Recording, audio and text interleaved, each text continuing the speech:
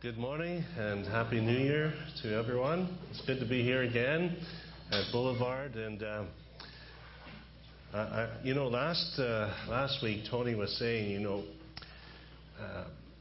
there's a special reward for Canadians in heaven when we get to heaven. And I was checking the weather this morning in Kingston, Ontario, where the Norrises are from. It was minus 35 degrees Celsius, which is very close to minus 40 Fahrenheit. So that's pretty cold. And I do think there is a special, we've got, you guys been inundated with Canadians today. I don't know if you noticed, but the Jagers are from Canada, serving the Lord in Papua New Guinea. The Norrises are here from Kingston, and Tony and Rosie are also from Canada, and ourselves are from Canada. So I know that there's a special reward for Canadians, but I think you Americans are going to get a special reward for putting up with us when we come down here. So this morning, are we up behind us here? Yes, we are. Good. This morning, I've been given this really exciting, interesting topic on spiritual gifts. And normally when we get invited to speak, I'm not always asked to speak on a specific subject. I usually have something I've been working on in my time, but this time I've been giving something new that I haven't ever spoken on before, so that was really interesting just to be able to go through some of the ideas of spiritual gifts and the local church. Now, the assembly here, if you're new to this assembly or just visiting, they've been going through a time of consecutive studies on the Bible, what the Bible teaches on the local church. And today we're going to look at something different in the sense that it is the spiritual gifts that will function in the local church. And so I'm going to start off this morning by making mention to a need that actually goes beyond the local church, but goes actually into the country as well. And I'm going to quote a famous phrase that was said by this president, one of your presidents, John F. Kennedy, in his inauguration in 1961. And many of you will know right away what I'm talking about. And he says, "And so, my fellow Americans, ask not what your country can do for you." And the rest of you you know the rest of it, don't you? Ask what you can do for your country. Now, I know that is a statement that has to do with our social system around us and our country and our citizenship and our responsibilities. But why is it important to us this morning is I want to sort of use the same sort of responsibility that people have as citizens in their country as to what it means for us to be members of a local church. And what does that mean in the way of responsibility for us? Now, particularly right now, in the era that we live in, this is really good practical teaching because it addresses a number of issues that crop up time and again. Now, one of the things that is a phenomena recently that we have discovered in the last 30 years or so is the rise and the popularity of mega churches. And as I am so glad to see that God is working in these places as well. And we're not going to throw stones at anyone who fellowships in a mega church.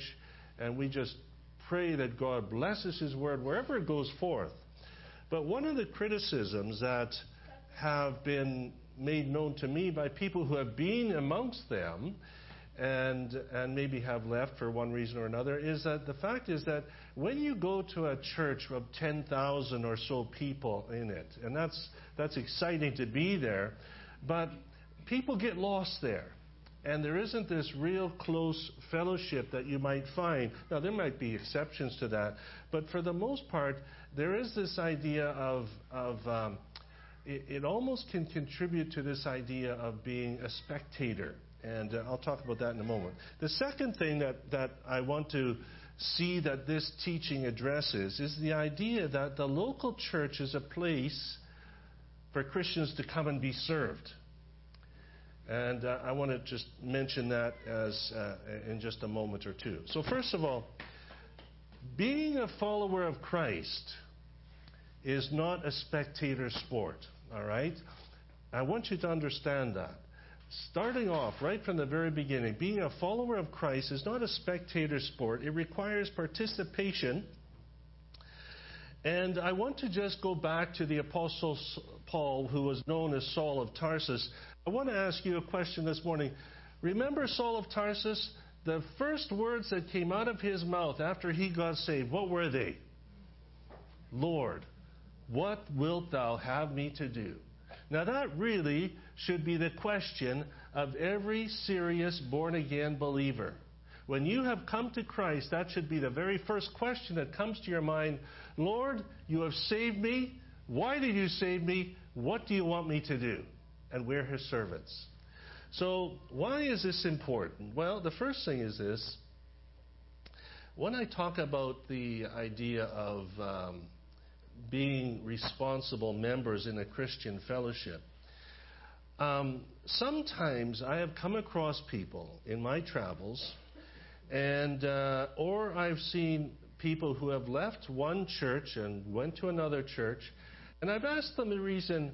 What was the reason? Why did you leave? Why have you left? And oftentimes this is the answer that I get. It didn't meet my needs.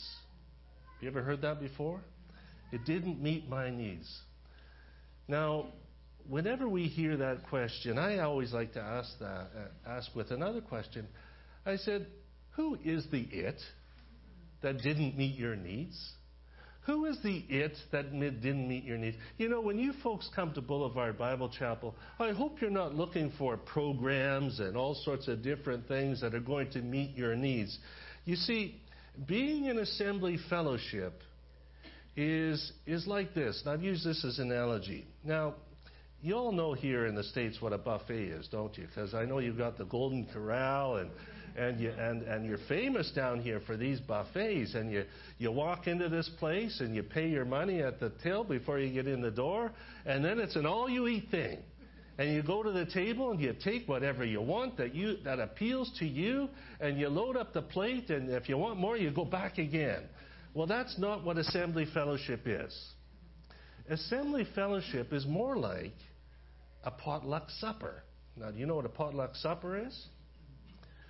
You got to bring something to take something out, right? You come to the table and you, with your own, something that you have prepared yourself, you put it on the table for the rest of the ones who are going to enjoy. They can take from your plate, and you can take from theirs. Now that is, in many ways, what it's like to be in assembly fellowship. It is like everyone participates. And we all benefit from the blessing of your efforts and the efforts of other people as well. Now we're going to look at the scriptures. I want you to read from Ephesians chapter 4. There are many scriptures that deal with spiritual gifts, but we're going to just focus on these ones just now as our platform. Ephesians chapter 4, verse, and it says this: I therefore, the prisoner of the Lord, beseech you that you walk worthy of the vocation wherewith ye are called, with all lowliness and meekness, with long suffering, forbearing one another in love, endeavoring to keep the unity of the Spirit in the bond of peace. There is one body and one Spirit, even as ye are called in one hope of your calling, one Lord, one faith, one baptism, one God and Father of all, who is above all and through all and in you all. But unto every one of us is given grace according to the measure of the gift of Christ. Wherefore he saith, when he ascended up on high, he led captivity captive, and gave gifts unto men. Now that he ascended, what is it but that he also descended first into the lower parts of the earth? He that descended is the same also that ascended far above all heavens, that he might fulfill all things.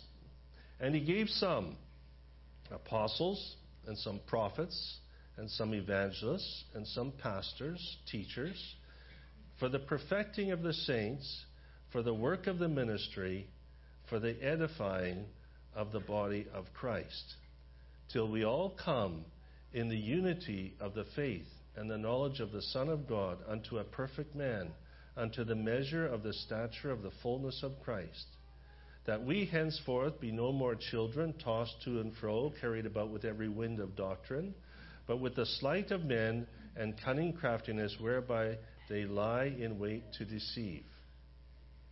But speaking the truth in love may grow up into him in all things, which is the head, even Christ, from whom the whole body fitly joined together and compacted by that which every joint supplieth, according to the effectual working in the measure of every part, maketh increase of the body unto the edifying of itself in love. Now, the first thing I want us just to say this. God has a plan and a purpose for every one of us who have been saved. If the only thing was that God just wanted to make us ready for heaven, if the only reason that the Lord Jesus saved us is to make us ready for heaven, He could have taken us home to heaven right away. But He hasn't done that. He's left us here for a purpose. Now, spiritual gifts are the tools God gives us to carry out His purpose for us in our lives. So the spiritual gifts that God endows to believers are the tools in which you can use to carry out His purposes for you in your life. Now, this morning we want to look at the overview of this subject. This is a big subject, but what I'm going to try and do is we're going to look, basically I want to mention the gifts first, but we're not going to go into details in the gifts. There are just too many of them, and it's too much of an in-depth study for one session. But I want to mention that there are about 25 to 30 spiritual gifts mentioned in the New Testament. And they're primarily mentioned in 3 passages. And I'm going to just quickly read them to you so you can just see the scope of spiritual gifts that are mentioned in the Bible. So the first list is Romans chapter 12.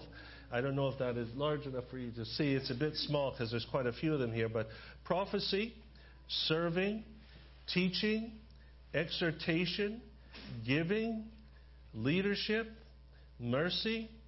And those are the lists from Romans chapter 12. 1 Corinthians 12, we have this list. Word of wisdom, word of knowledge, faith, gift of healings, miracles, prophecy. Some of these gifts are mentioned in several of the lists, so they might be duplicated. Distinguishing between spirits, tongues, the interpretation of tongues. In 1 Corinthians 12, verse 28, it says, the apostle, the prophet, teacher, miracles, kinds of healings, helps, administrations, and tongues again are mentioned. Then Ephesians 4, we have these mentioned. Apostle, prophet, evangelist, pastor, teacher. And then we have a couple of other references that maybe you may not have thought of that would contain teaching on spiritual gifts. We have here the idea of voluntary celibacy. Now somebody's thinking, I hope the Lord doesn't give me that gift. Well, that actually is a gift. There are some times an individual has been called of God to remain unmarried. And the Apostle Paul likely was a one who had this special grace from God. We have the idea of voluntary poverty and hospitality, the gift of hospitality mentioned in 1 Peter. And then Romans 8 talks about intercession. Now, I know some of these may be up for debate a little bit as to how they are interpreted, but basically I've given a broad scope of the various references and the number of different gifts that are in view. Now, when we talk about my message this morning, this is the overview of, I want to talk first of all, I was trying to think of a funky way of dividing this all up, and I can't really think of one. So I've come up with these words. The first one is why. Why spiritual gifts? Why were they actually given? And then we talk about who has spiritual gifts, and then we're going to close with this idea of how do they function in the local church, and we'll talk about some of the practical aspects of that. So first of all, why spiritual gifts? What is the purpose of God in distributing spiritual gifts?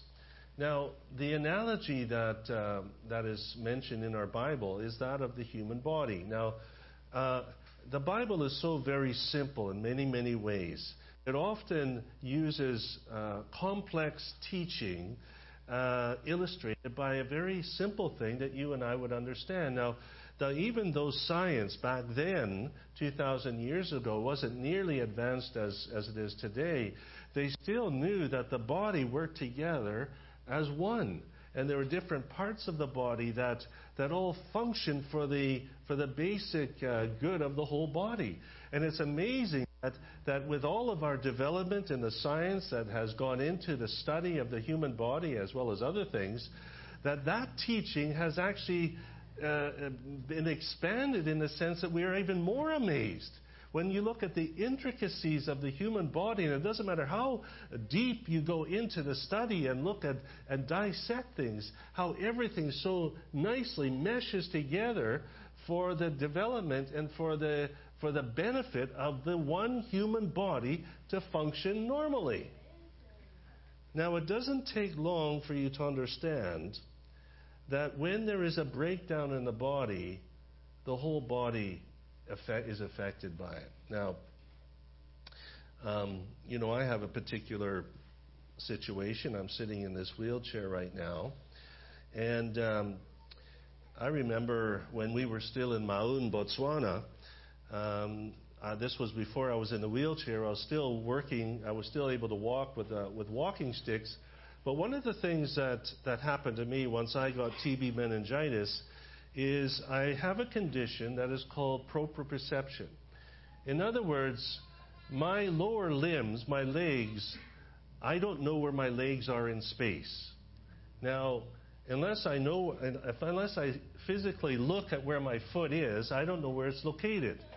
And you guys who are healthy, if your leg is like this, your foot's like, you know it, you can feel it, you can sense it. It's somehow, there's all sorts of ways your body perceives where your foot is, and that's translated to your brain, and you realize, oh, that's not right, so you get your foot like that. Well, you see, I don't have that. And one of the comical things happened to me one time. I was in Maun, and I was going to the hardware store, and I don't know where my feet are. I basically walk by faith, basically, and I was going to the hardware store. I had one walking stick at the time, and in Botswana, in Maun, they have a big desk that you stand up and you tell the guy what you want, and he goes running around looking for it. Now, I was walking into the store, and there was a big African guy standing at the desk at the counter waiting to be served, and I walked up and was standing beside him, and the next thing he looks at me and he goes, "Sorry." Sorry. Now, in African English, when you say sorry, you're not apologizing. You're saying, excuse me, you're getting in my way. That's what it means. And he's saying, sorry. I looked at him, what's your problem? He says, you're standing on my foot. Now, I didn't know that, but my foot, because I just walked in and I've just set my foot on top of his. I didn't know that. And he's standing there with my foot on top of his foot. You see, my body isn't working right. Now, when it comes to the spiritual body of Christ, this local church is compared to a body. Every single member of the body has a role to play, has a function to play. So we want to, first of all, look at these things. Now, this is the first thing you need to understand. Every believer has been gifted with a spiritual gift. There is not one believer here today, and you can say, I have no gift. Now, that's impossible. That's not true.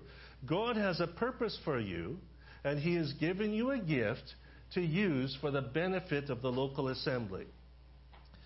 Now, you receive this gift when you are born again. This is normally how it works. You receive this gift when you're born again. And I want to just mention also, and often we don't think about this, but do you realize that young Christian children also have a special gift from God? Now, oftentimes that gift is still immature, and they may not even know what it is yet or appreciate what it is, but God has gifted even children, and sometimes children at a young age are already exhibiting the character traits of a special gift that God has given to them, and they need to be encouraged and fostered to develop that spiritual gift. So every believer has been given a gift. And you receive this gift when you're born again, and even children have that gift. Now, oftentimes the question is this: what is my spiritual gift? Now, there may be someone here today, and that might be what you're asking. If you're a young Christian, often that is a question that is asked. You're asking, where do I fit in? What can I do for the Lord? What can I do that would be the most benefit to the body of Christ? Now, before we get into what that is, I want to cover an excuse. And often, have you ever heard this excuse? Well, that's not my gift. Have you ever heard that? You know, there are certain things, the Scriptures require all believers to practice certain things. They are also gifts, but they're also responsibilities of individual believers. We're talking about giving. We're talking about evangelism. We're talking about compassion and faith and wisdom. These are all gifts, but they are all responsibilities of all believers. So when it comes to evangelism, don't ever say, I don't have that gift, because that is a responsibility. I remember, you know Chris Schroeder, don't you? He'll be down here, and you know what? I still remember when I took the Ezekiel Project for the first time in 1993, he was saying, this idea of it's not my gift of evangelism. He says, fake it, the Lord will forgive you. Those are his phrases. And that really is true. You and I as believers, we have a responsibility to be evangelists. We may not be gospel preachers, let's say from the platform. We may not be open air preachers. That may not be our way of doing it. But every one of us has the responsibility as a Christian to be able to share the gospel, evangelism with individuals. And this goes into different areas of the Christian life as well. So let's get that, first of all, out of the way. We don't want to hear that excuse when it comes to certain things of responsibility in our Christian experience. It's not my gift. That won't wash. Now, another thing that we need to just sort of clarify is the idea of, what about talents? Is there a difference between talents and spiritual gifts? Well, this is how I've looked at it, okay? Talents are natural abilities that are often the result of genetics. Talents are learned disciplines through conditioning and training we have received. Now, that's a definition that I've come up with the idea of a talent, okay? Now, when it comes to spiritual gifts, that's a little bit different. Spiritual gifts, on the other hand, are an empowerment of supernatural origin, not a result of genetics, training, or condition. Now, let me say this, first of all, that all talents are a gift from God, all right? Now, that's a wonderful thing that we need to acknowledge. But when it comes to the local church, there is a specific talent, which is a spiritual gift that God has given to every individual believer to function in the local church. Now, how do you discover your gifts? Now, that's a really good question. And these are practical things that I want to sort of get involved in. First of all, you need to get involved. You'll not discover your spiritual gift by just staying at home. See, all of the gifts that have been given to us as believers has been given in view of practicing and participating in the local church. You see, that's why it's so important to get involved. And if you don't get involved, you may never discover what your spiritual gift is.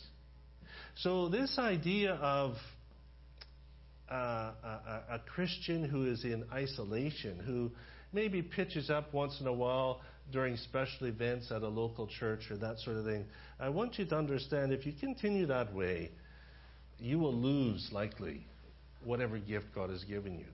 If you don't use the gifts that God has given you, you likely will lose them. It's very similar to a person who has a cast, has broken their leg, and they put a cast on for 6 or 7 weeks, and they take the cast off, and they look at that leg compared to the other one.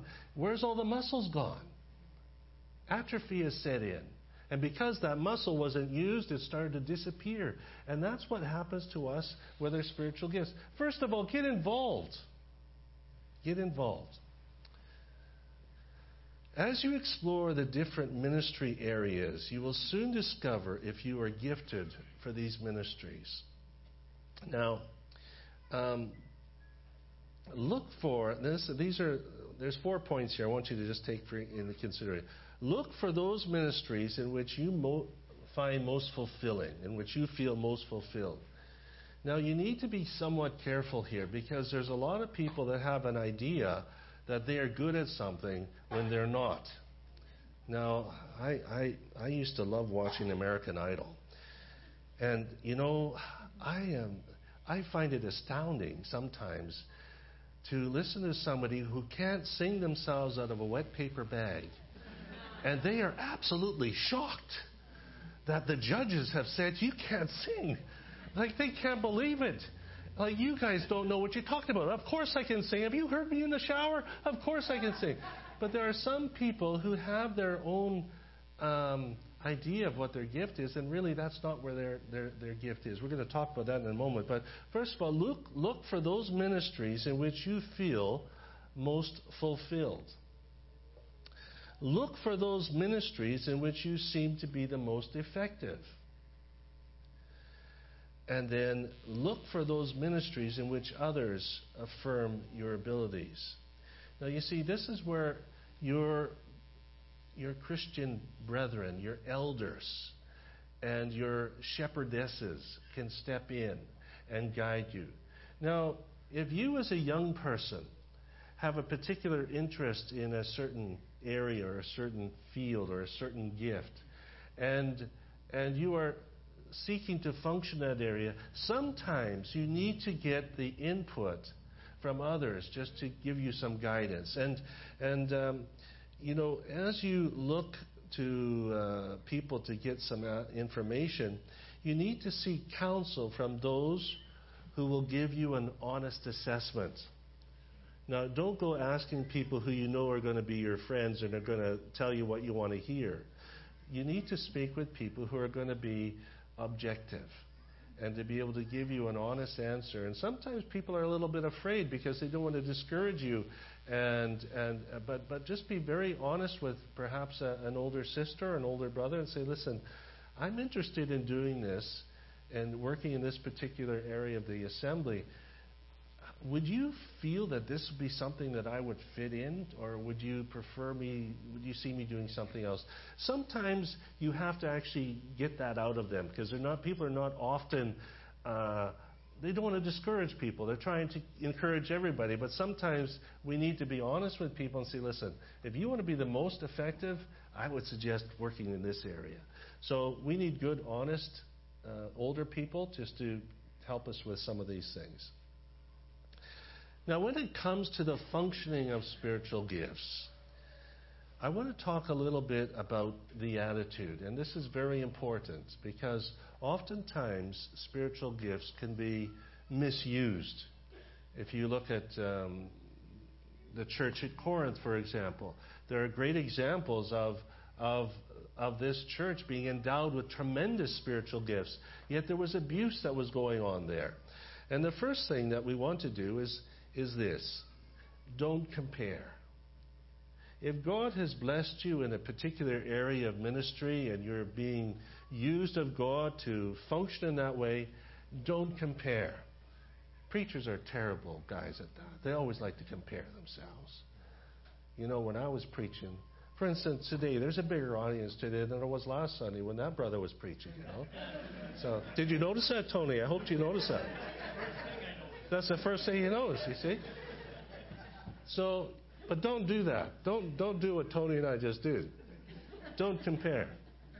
But honestly, we do things like that, don't we? We're always looking for affirmation. We're always looking for, we want that little extra bit of boost. Don't do that. Don't compare. You see, the Lord is the one who's going to be judging. And we want to be making sure that the Lord is we're being honest with Him and we're being faithful in service to Him. The next thing is don't boast. Preachers are terrible boasters. Now, I won't pick on Tony myself now, but there are others as well. I mean, we need to be humble in the way we exercise our gifts and don't boast. Another thing that you need to remember is giftedness is not spirituality. I know of individuals who have been endowed with great spiritual gifts, but they're carnal. They're carnal. The church at Corinth is a perfect example of an assembly that was been blessed with tremendous spiritual gifts, but they were carnal. They were fleshly. And there wasn't much of God in it because of people so wrong on their idea of spiritual gifts. So don't compare, don't boast, and giftedness is not spirituality. And then this is another important point, and I personally have made this something as part of my personal mission. Now, and I would recommend you doing this. And several years ago, my wife and I, and particularly myself, because of my own particular situation, is I needed to make a list of what was God's mission for my life, Sid Halsband. What was my mandate? What was my mission? And it might only have been 8 or 9 points, but I summarized where I was going with my life and what I wanted to do with it. And one of the things that as my world, as I started to get weaker and weaker and was having to get in the wheelchair, my world started to get smaller. And as my world started to get smaller, I began to think about the things that I used to be able to do and I can't do anymore. And you know what? Just the other day, this was an example. Andrew and I were painting our driveway with this driveway paint. And of course, I want to get into on it as well. So Andrew got 2 rollers with the handle on it, and we got our paint tray and put the paint in. And all right, so I'm going to do this. So what do? I'm in a wheelchair, so I wheel out to the paint tray, put the thing in. Now what do? Put it across my lap, not so far that the thing falls over, but just nicely. Oh, now I got paint on my trousers. Now what happens? Okay, now I wheel to where I'm supposed to paint. Paint. Now I'm out of paint. Put the back on my trousers. More paint on my trousers. Back to the, After a little bit, I said, Andrew, this isn't my job. I can't do this.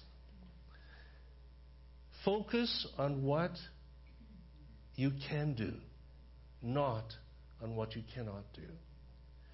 Now, oftentimes believers are paralyzed and not functioning because they're focusing on things that they can't do. Or they're waiting and delaying for better circumstances to take place. Then I'll do that. How many of you young people here are in a 1-bedroom apartment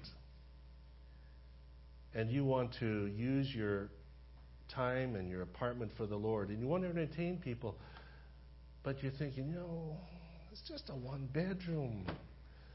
Let's wait till we get a big house. Then we can really entertain people. You know what? You keep waiting and you won't have that opportunity anymore. Use what you have. You got to take up what you have. Don't think about what you could do, but think what you can do now. Don't concentrate. Don't focus on what you cannot do. Focus on what you can do, not what you cannot do. So this has to do with our attitudes. Now, I'm going to close with this, and maybe I want to just make a mention here. Also, with our attitude, we need to know when to pass on the baton. You might be gifted in the area of leadership, but you need to know when it's time to pass the baton on to younger men who have also been gifted on leadership. Countless churches and assemblies have been destroyed by men who do not know when to pass the baton on. In assemblies in Cape Town where I've been serving the Lord, I've visited a number of assemblies, and you find, and there's a huge chapel. And you go in there, and there's a handful of old people. No young folk, no children. One assembly I went to, the guy who invited me to preach, he was 92. He still gave out the announcements, still invited the preachers. 30 years ago, he should have retired. But he hadn't. You see, maybe there's an area, and I'm speaking to the older brethren here today and older sisters, and I want to encourage you. And I love Boulevard because Boulevard has got such a wealth of young people here, and praise God for that. And I'm glad to see you've encouraged and brought younger men on the oversight, and we look to the future for more blessing this way. But many assemblies can learn from Boulevard Bible Chapel here today. Now, don't get boasting and proud of yourselves. But I want you to understand that there are different areas of ministry that you as believers have, and you as young men and women will have today. But there'll be coming a day when you'll have had past your best by date. Now, that doesn't mean that you can't participate.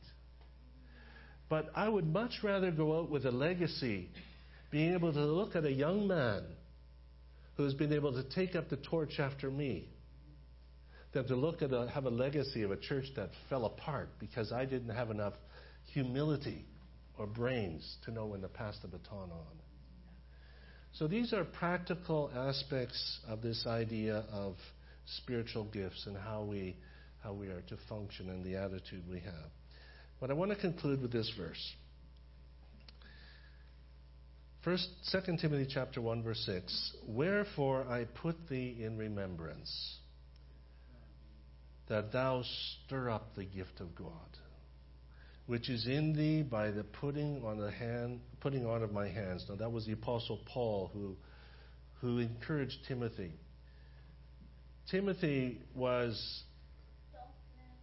Paul laid his hands on Timothy. Now what that means is Paul identified with this young man Timothy. He associated with him, and it's like a handshake. It's like the right hand of fellowship. It's not this magical thing, that came across. No. He embraced Timothy and identified with him. And by his identification with him, he was able to help Timothy identify his gifts. Now, just identifying your gift this morning is the first stage. What needs to happen, is it needs to be stirred up. Just as a flame of fire needs to be, that fire, those coals need to be stirred up to be fanned into a nice blazing flame. In order for you to function as an effective, gifted part of the body of Christ, this gift needs to be fanned to a flame.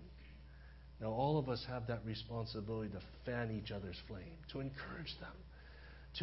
You see some young brother who's maybe a bit feeble and he's a shy young man who doesn't like to take part, and one Sunday morning he stands up and he trips over his words, but he gives out a little prayer and you know what? Get over there and encourage him. Fan it a flame. Encourage these younger sisters who want to open up their home and entertain the Lord's people. This needs encouragement. We need to fan a flame. And as we look into the lives and rub shoulders with our fellow believers here at Boulevard, we can see the different gifts that different ones have. We need to encourage, fan it a flame, strengthen the body of Christ. And the whole purpose is that the Lord Jesus might be glorified. May God bless His word. Let's bow our heads and pray.